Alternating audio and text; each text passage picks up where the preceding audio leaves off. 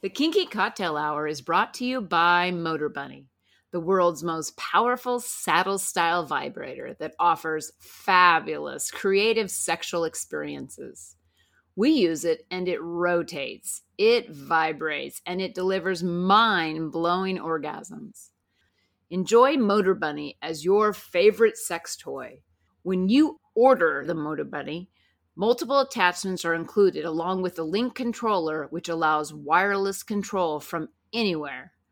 Motor Bunny is the world's most powerful saddle-style vibrator on Earth. Use the link in the show notes and spice up your sex life with a Motor Bunny.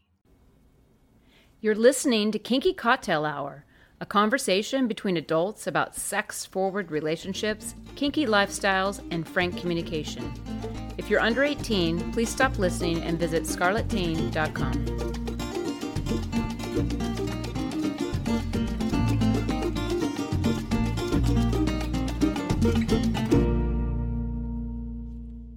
I'm Lady Petra, and my pronouns are she, hers, and we. I'm Safa Master, and my pronouns are him, his, and we. And this is Kinky Cocktail Hour. Cheers! So what are we drinking today? It's Friday. Yay, it's Friday. It's Femdom Friday. It is Femdom Friday. You got Femdomified. I did get Femdomed, but the way you celebrate that is you have a perfect martini. You do. It's an 8-to-1 ratio of Tanqueray gin to golden vermouth. About 12 drops of orange bitters. Yeah. Stirred slowly 100 times over ice. You don't booze the gin. Yeah. And then you strain it into a glass, pull a slice of orange peel off an orange, a fresh orange. Yes. A mottled French orange. Yes. That's filled with oil. You squeeze the oil over the glass. And then you cut them in half and twirl them up and drop them in, and you've got a perfect martini. Well done. Let's see. Cheers. Cheers. Wow, that has a great fragrance. It's lovely. That heirloom orange really makes a difference. That's perfect.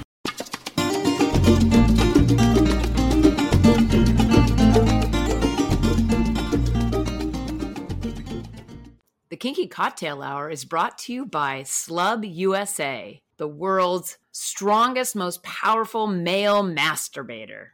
Visit Slub USA at slubb-usa.com. Today's conversation is brought to you by WeMinder, a behavior chart app for kinky couples like us. Learn more at weminder.app.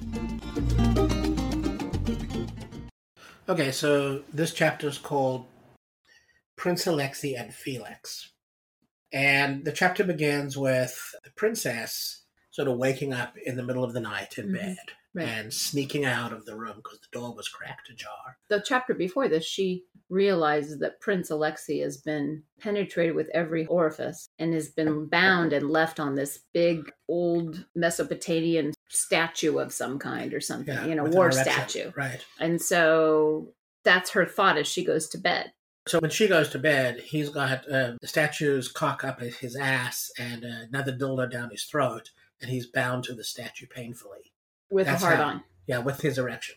And so she wakes up in the night thinking about him, and she sneaks out into the corridor, and she spies him. And of course, he's still bound up, and he still has an erection. But this time, the Squire Felix is there, and he's busy slapping the cock and talking to Alexi. And tormenting him. And she thinks so ill of him. Yeah, she's really not happy. She hoped that she could find him alone. Yeah.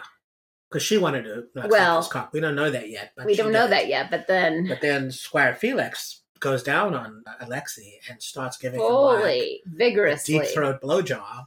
Big time blowjob. And she's now she's jealous. Now she is, yeah. She's jealous. She definitely is watching this happen. And he brings Alexi to climax. He actually causes Alexi to come in his mouth. Right. And then he recoils into the shadows. Yeah, but then he comes back and slaps his penis. Well, again, later. It's flaccid. But it's flaccid now, and Alexi is spent. He's asleep. Yeah. Which is, I don't know, can you sleep with a cock up your ass and down your throat and he just came? That's a great question. Unless he's just exhausted. Probably right? just exhausted, yeah. And the Squire Felix seems irritated that he's asleep now. But anyway, so she sneaks back into the room, but on her way in, she notices the Grey Lord watching her. Yes, he was standing in the shadows watching her. Yeah, so she's like a little freaked out about that. But she crawls into bed and wants to touch herself because she's just watched her sweet Alexi get a blowjob. Mm-hmm. And she wants to touch herself, but she goes to sleep. And that's the end of the chapter. It's a very short chapter. Yeah, it's actually the shortest chapter we've read. But it's interesting because, like, you stopped in the middle of reading and said, oh my God, the author has this homosexual fetish going on there. Yeah, because this is the third and or I would fourth. say she wrote this book for what she wanted in erotica for women. Mm-hmm. So these are things she's either thought about other women desiring or wanting, and then she's creating that scenario. I guess I would say this: homosexual domination, if you will, however it's done. There's something that's intriguing about that, and it has nothing to do with the woman to woman or male to male. It's not that. It's a power thing. Yeah. There's something, and I've felt the same way at times, but there's something like watching a male dominate another male. That must be a primal thing. I don't even think of it in a homosexual context. I think of it much more in a dominant context. Now, granted, Felix is just a squire. It's not like he's the king. But we also watched how the prince dominated Prince Alexi and made him suck his cock. And fucked him. Right, and fucked him. Yeah. So it's not the act that is like so sexualized for me. It's the domination. Well, we recently interviewed a dominant sadist, and he had begun taking on dominating men. And he said one mouth is just like another. Right. He had he didn't equate it to being homosexual. Well, he just equated it to I can't remember. Was he non-binary? Well, he wasn't up until that point. He was right. He was completely binary. Oh, yeah. And he was completely male and completely heterosexual. Right. But then he started dominating men and discovered putting your cock in a man's throat it's not quite the same thing as being homosexual. It's a power thing. Well, and that's what I thought. Yeah. Yeah. Now, the princess doesn't realize that. She just is horrified by like what it is in itself.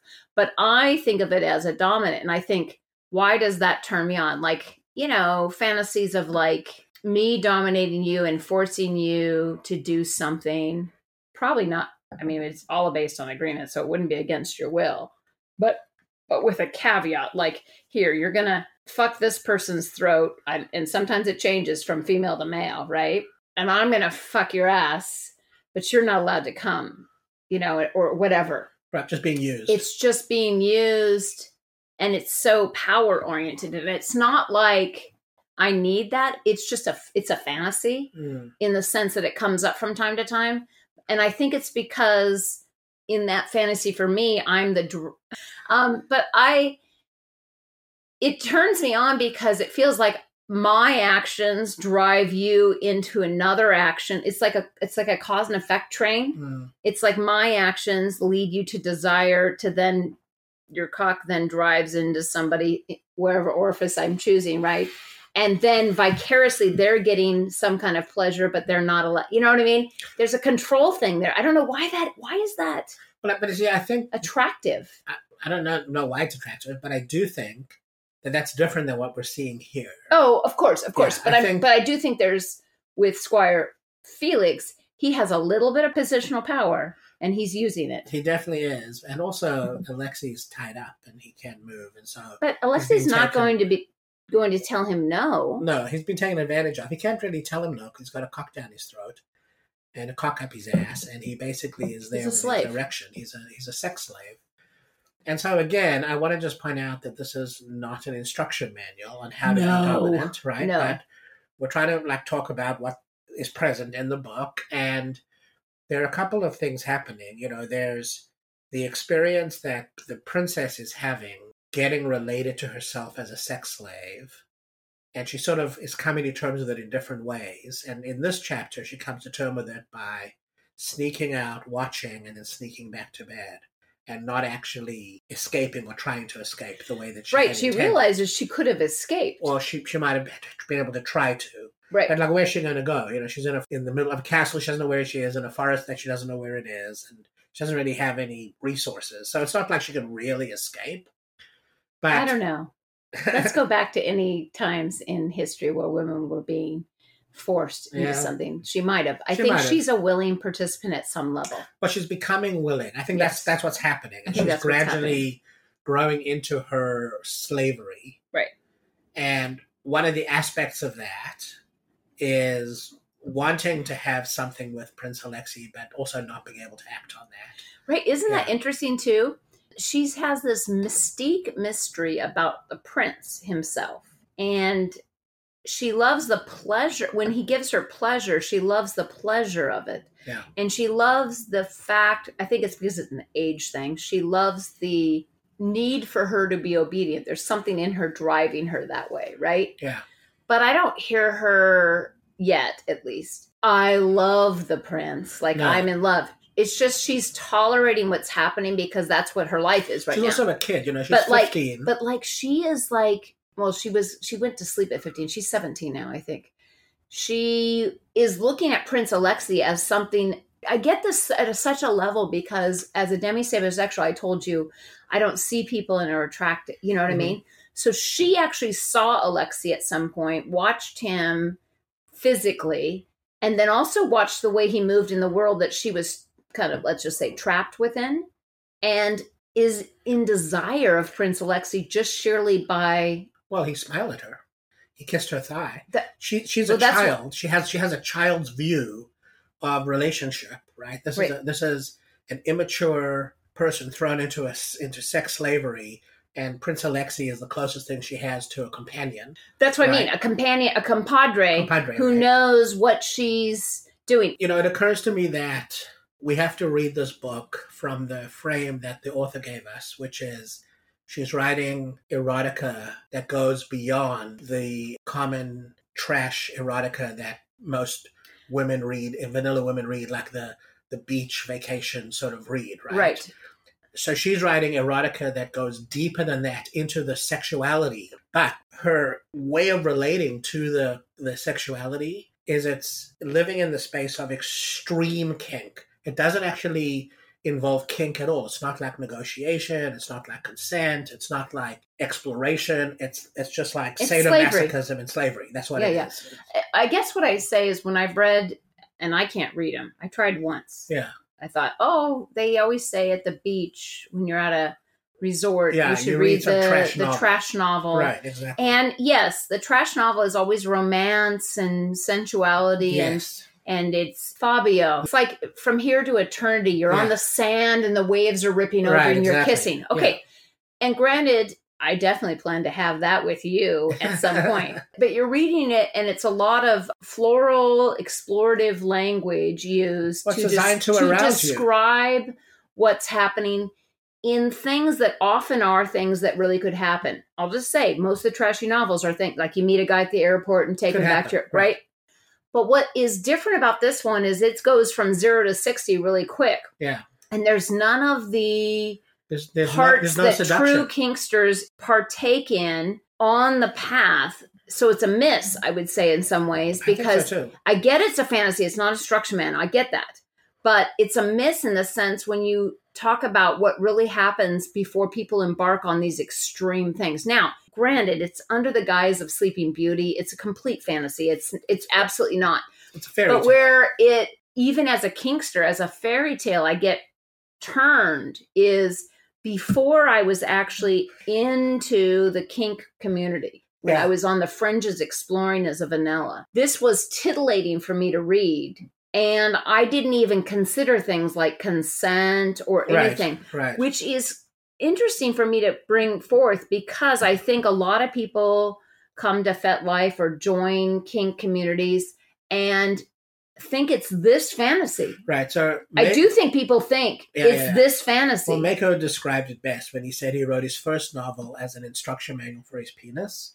This is actually the instruction manual for her vagina. This is actually what she thinks about when she masturbates. So that's what's actually perfect about it. I think that's a better place to put this as we speak forward on it. Is that these are thoughts that have occurred to her over time. They're thoughts that she has, in a fantasy mode. We all know fantasy. Come on. Right. Fantasy often stays in fantasy because in reality, it will never happen. Mhm. And in reality, you can't control if you have multiple people involved. Right. Right? So fantasy is better. Fantasy happens the way you want it to happen. Exactly. And so if you were smart and going to go after this author, you would read these books and know ways to interact with her in a way that would turn her on. Right? True, right. So this brings me to a point. This might be the wave of the future. I think people might actually write a fantasy for one another as partners. Oh. Because I think it reveals a lot. And you have to be in a safe place, because if you're not fully authentic with your partner, you're going to write what you think they want to hear. Yes. But I mean, if you're authentic, where I think we are, if you write your fantasies out, it's not a judgment that you're not already doing that, because that's not what fantasies are. But it gives you some circumspect to where the person lives in what they're thinking of and turn-ons for them. And it allows you to orchestrate something, the similar or near or parts of. And can you imagine? I mean, let's just think as loving partners. I mean, I get off on providing pleasure and eroticism and seduction and arousal to my partner, obviously by who I am, but also by the circumstance I create, right? Yeah. Talk about power. That is true. like an ultimate high. Yeah, we talked to a psychotherapist, I think, or maybe a counselor who was speaking about sharing fantasies with your partner. Yes. And I remember having that conversation with her. And after we talked to her, you and I did that for a while. We actually shared fantasies with each other. Well, and I think even your writing, you write things and I read it and I'll ask you questions. I'll say, oh, what was this? And we determined recently, because you recently wrote a writing, it was about your transition in your arousal state as you over decades, right? Yeah, so what I said was it was 3 phases, right? So it was first exploring my fantasies in kink. Then it became exploring my desires in kink. Mm-hmm. And now it lives in the world of exploring my arousal in kink. Yeah. Right? So it was a transitional experience. And I think what you're going to speak to is I specifically mentioned something called a little, but actually what I meant to say was I'm interested in more age play than being a little. Exactly. Yeah. And it wasn't a critique for me. It was more an inquiry. A curiosity. Because I know in your writings before, you had talked about the people that you had interacted with in pre-me in your exploration. Yeah. One of them kept being littles. And I kept saying, interesting, tell me more. And you couldn't really tell me. Well, you know what? And lately, we've been talking about it more because we just read Mako's book. Yes. And I said, okay, no judgment. I'm asking. Right. Are you into the little? And I started to say different behaviors of the little. Right. Just typical behaviors.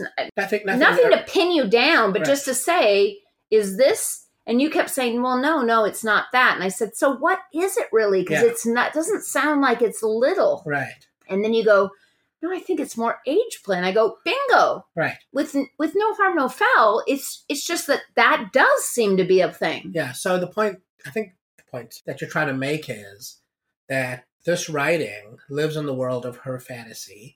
And maybe there's a way to take this construct into a relationship where you write and create fantasies for each other to explore. I think so. Can you imagine how powerful that would be? Maybe, yeah. And I think, let's go back to, I think the Kink Academy that Michael DeCrow was speaking to is interesting because this is a place where we can actually, where I feel like I'm at is, I feel like I'm at a point where I could definitely work in a professional mode and educating professionals because I actually live this for 5 years as a life. As a lifestyle. Okay, exactly. so this isn't just small pine potatoes. I have real context. I mean, people ask me all the time, are you really wearing a butt plug? Okay, yeah. And I don't make a big deal out of it because it's just what I do now. Right. In the early phases, people, because these people are curious, I don't understand how you wear this. And I because when I'm apart, I feel him close. And that's just what happens. It's our thing. Okay, anyway. But people are I keep getting questions about it because there's 5 years of butt plug photos for me. Right. And I haven't even uploaded them all because I'm behind, right? However, I think because I definitely came from a vanilla world into exploring kink, although I was doing kinky things I didn't know I was. So my context was vanilla. I think I have a lot of connection with vanillas, helping them make a transition into kink in a way that is the same language they can get in a vanilla language. Yeah, well, it's interesting. There's a lot of opportunity for communication between partners around sexuality. And because sex is one of those button issues, like money is a button issue, sex is a button issue, people hide their sexuality from their partners, like their true, authentic sexual desires from their partner. Of course. And sometimes they don't even know them themselves. Well, they do, because when they're fucking their partner, they're thinking about what they're thinking about. You're right, but sometimes they don't want to admit it's in their subconscious. Yeah. So I think this presents an opportunity. I think I could definitely be in a space where I could give perspective to people on how to approach it, because I did it in a vacuum. Yeah, my point is that I think that there's an opportunity to read this book from a place of getting that maybe it inspires us to our own fantasy sharing with a partner. I think it does this for sure. Because she jumps really quickly. So she jumps right into, all of a sudden, Felix is sucking his cock. Right.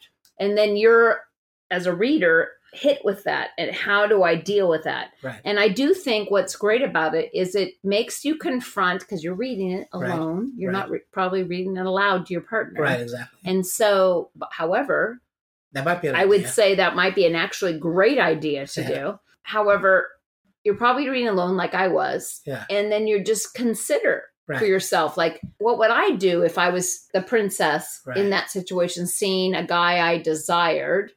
I'm a little different bird than most people, but I can say that to myself, like, I desired that person. Right. How would I feel? Right. And the considerations that come up are interesting, because I think that drives your next steps. Yeah. I think this chapter, as short as it is, has actually prompted a really interesting conversation. Oh, yeah. Which is that, to summarize, that you should interact with your partner around your sexual fantasies. I definitely think so. Yeah. And I know that that's uncomfortable for people. It'll make a conversation. Start small. Yeah, maybe. Start small. Maybe. And build. Maybe, but it'll create a conversation, and it'll maybe enhance your sex life. Yeah. That's it for today. If you're interested in kinky relationship coaching, online domination, or if you'd like to sponsor the pod to keep it going, please visit our Patreon website at Lady Petra Playground. You can reach me via email at ladypetraplayground@gmail.com. Our music is composed and performed by Roger Ferguson, who can be found at rogerfergusonmusic.com. Till next time, cheers!